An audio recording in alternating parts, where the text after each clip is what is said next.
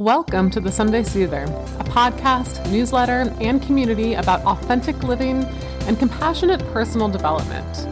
I'm your host, Catherine Andrews, a life coach, online teacher, and writer focused on self-reflection, mindfulness, and how to create meaning in our everyday lives in practical ways. Join me weekly for conversations about personal growth, spirituality, self-discovery, and self-care, and how we can navigate this messy world with hope and humanity. Hi, everybody. Catherine here, and I'm about to read my weekly Sunday Soother essay as a podcast. Before I dive into reading the essay, which is all about how to figure out what is enough, a couple of things. On February 14th, am launching a 30 Days of Intuition free challenge. Both on email and Instagram, I'm going to be doing this awesome month-long challenge where I'm going to be posting or emailing you an exercise and assignment every day that's going to help you get in better touch with your intuition. And I'm really excited about it because there's some really fun activities in there. It's just going to help you kind of connect to your body, connect to your heart, clear space, drop into that sort of inner wisdom that exists in all of us. And by doing all these very practical, doable, short exercises every day, by the end of the month, you should have a kind of a deeper connection to your intuition, which I think will be awesome. So I'll put the link to that in the show notes. Also on February 11th, I am hosting my next New Moon Journal Circle. It's at 8 p.m. Eastern on February 11th. Those are just hour-long free gatherings on Zoom where I lead everybody in a guided meditation. We do some real-time journaling, a little bit of community sharing in the chat box, and I do a tarot reading for you for whatever is coming for you in the next new moon month period for you. So that'll be in the show notes also. And then finally on February 27th at 1 p.m. Eastern, I'm hosting a tarot and journaling workshop. I'm going to go over the 101 of tarot for anybody who wants to learn a little bit more about it. Maybe you've just recently bought a tarot deck or thinking about buying a tarot deck. So I'll teach you a little bit about tarot and how to interpret the cards. And then I'll teach you some techniques for using tarot to journal. To accelerate and deepen your journaling practice. And then I will give us a PDF where I'm going to have journal prompts for every single tarot card, and we're going to do some journaling together. So the link for that will be in the show notes too. So lots of activities coming up this February. I'm really excited for all of them, and I hope to see you at one or more. And right now, I'll go ahead and read my Sunday Soother essay for this week. How do you know you've done enough? How do I know I've done enough? That I am enough? That this is enough? These were the questions that started pinging my inbox one by one when I shared some prompts and thoughts about the inner critic on my Instagram recently, eventually turning into a steady flood. I had done a poll on what course folks wanted me to create next, and I'd thrown in a course on the inner critic almost as an afterthought. Well, it got almost 3 times as many votes as any of the other options. Intellectually, of course, I know that people struggle with inner critics, but I hadn't realized it was so prevalent amongst my audience. I'm not sure why, since my journey with my inner critic has been a defining part of my life, but sometimes I miss this stuff in others. Intrigued, I asked questions. What does your inner critic say to you? What do you want to know about your inner critic? What is the hardest part of having an inner critic? And the enoughness themes came through so strong. It tells me I've never done enough. It tells me I could always be doing more and I'm lazy for not.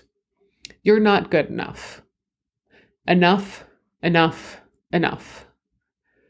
The flood of responses and their theme of enoughness or not enoughness got me intrigued by the overall concept of enough and why we and our inner critics struggle so heavily with it.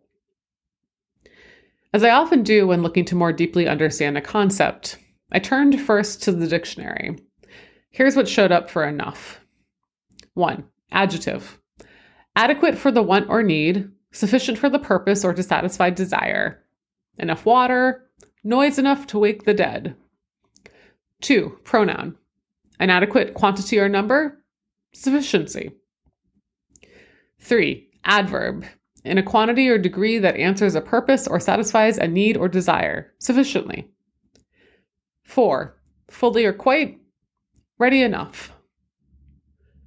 So the word and concept itself can be explained intellectually and logically, but I think it eludes a meaningful definition of knowing when it comes to us as individuals. What does enough look like for each of us in different situations? And that's where I find people getting stuck, especially in regards to their inner critics. We're looking, as we do in so many areas of our life where we feel we need validation, for others to define what enough looks like for us. But I think that the honest truth is that enough is a carrot dangled in front of us externally by systems or others who benefit from us believing we're lacking. A carrot that will always be hanging just out of reach, that will be snatched away at the last second with the promise of just a little more work, a little harder trying, a little, if only you. So how do you stop chasing the punitive carrot that you'll never get to taste and settle into where you are instead? I think the answer lies in reclaiming the word enough. And it means defining what enough looks like for you personally in any given situation. And trust me, I know this is actually a lot harder than it might seem. See, when we're stuck in a relationship with inadequacy or any relationship that is harming or undermining us, I do believe that at some level, we are, in fact, actually somehow benefiting in a way, even if it is in a very small way, from the setup of the situation. In our current toxic relationship with enoughness, the fact that we've been allowing others to define enoughness for us means that we do not have to make the difficult decision of reclaiming our personal agency in the decision of enoughness. We don't have to be the ones deciding what enough is.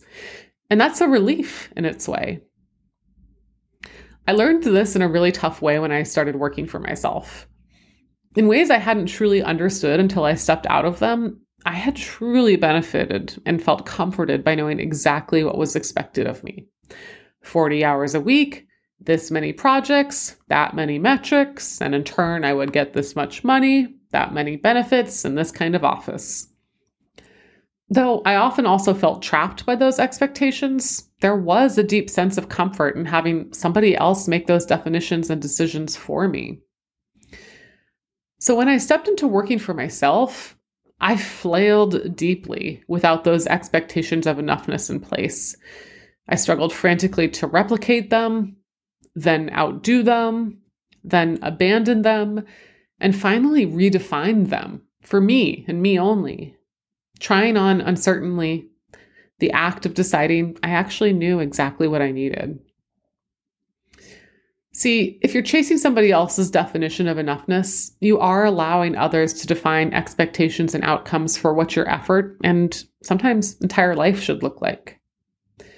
An individual definition and reclamation of enoughness is us putting a stake in the ground, come what may, and accepting what that means for us, accepting responsibility, and also accepting how others might push back against it. That's the scary part.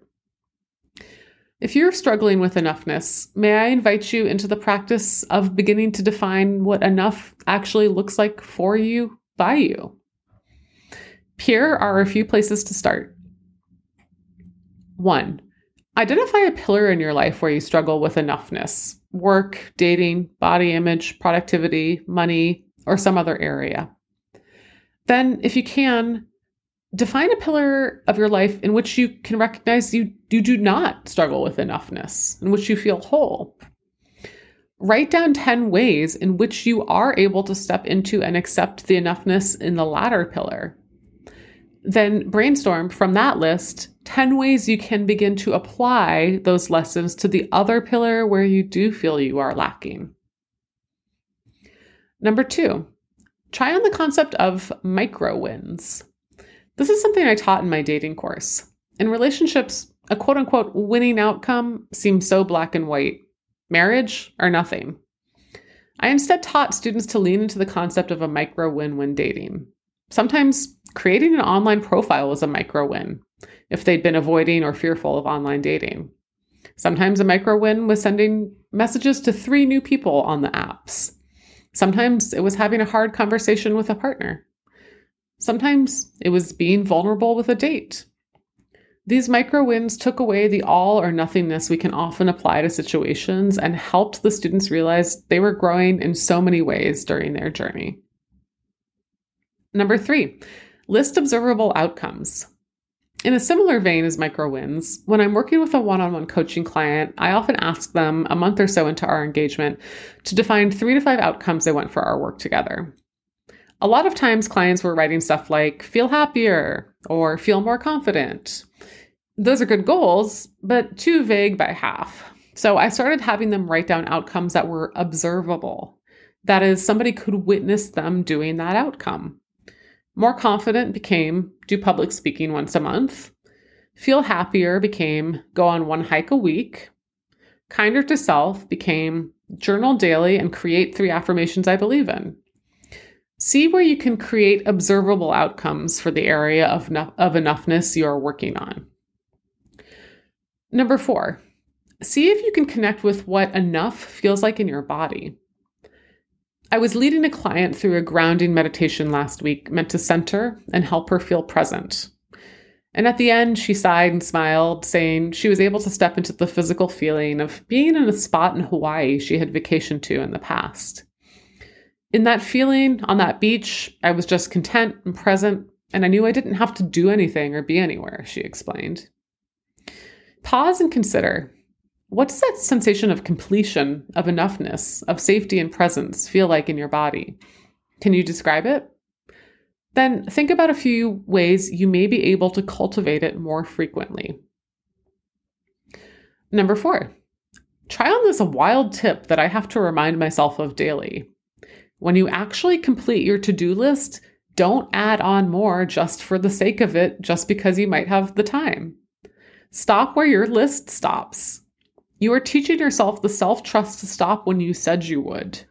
You are trusting that what you have set out to do is actually enough, and you don't have to add on more just because you have the time. Number 6, finally, begin to step in more deeply to your intuition. On February 14th, I'll be starting a free 30-day challenge to help you start to listen to your intuition more regularly. With deeper, better intuition, we gain a more solid sense of what does feel like enough to us. By signing up for the challenge, you'll receive a new assignment or practice in your inbox for you to participate in. Each practice should take no longer than 20 minutes and will be designed to help you connect more deeply to your intuition, with practices ranging from journal prompts to guided meditations to emotional and space clearing activities, and a lot more. I hope one of these tips centers you and encourages you to begin a journey of reclaiming and defining your enoughness in the world. Because you are the one that gets to decide. And that's both a liberating blessing and a responsibility to your own personal power. It's time to step into it. That's it for this week's Sunday Soother. Thank you so much for tuning in. If you have a moment, go on over to iTunes and leave me a 5-star review. That's how other people find this podcast and the message of hope and compassionate personal growth I'm hoping to spread to many more people just like you.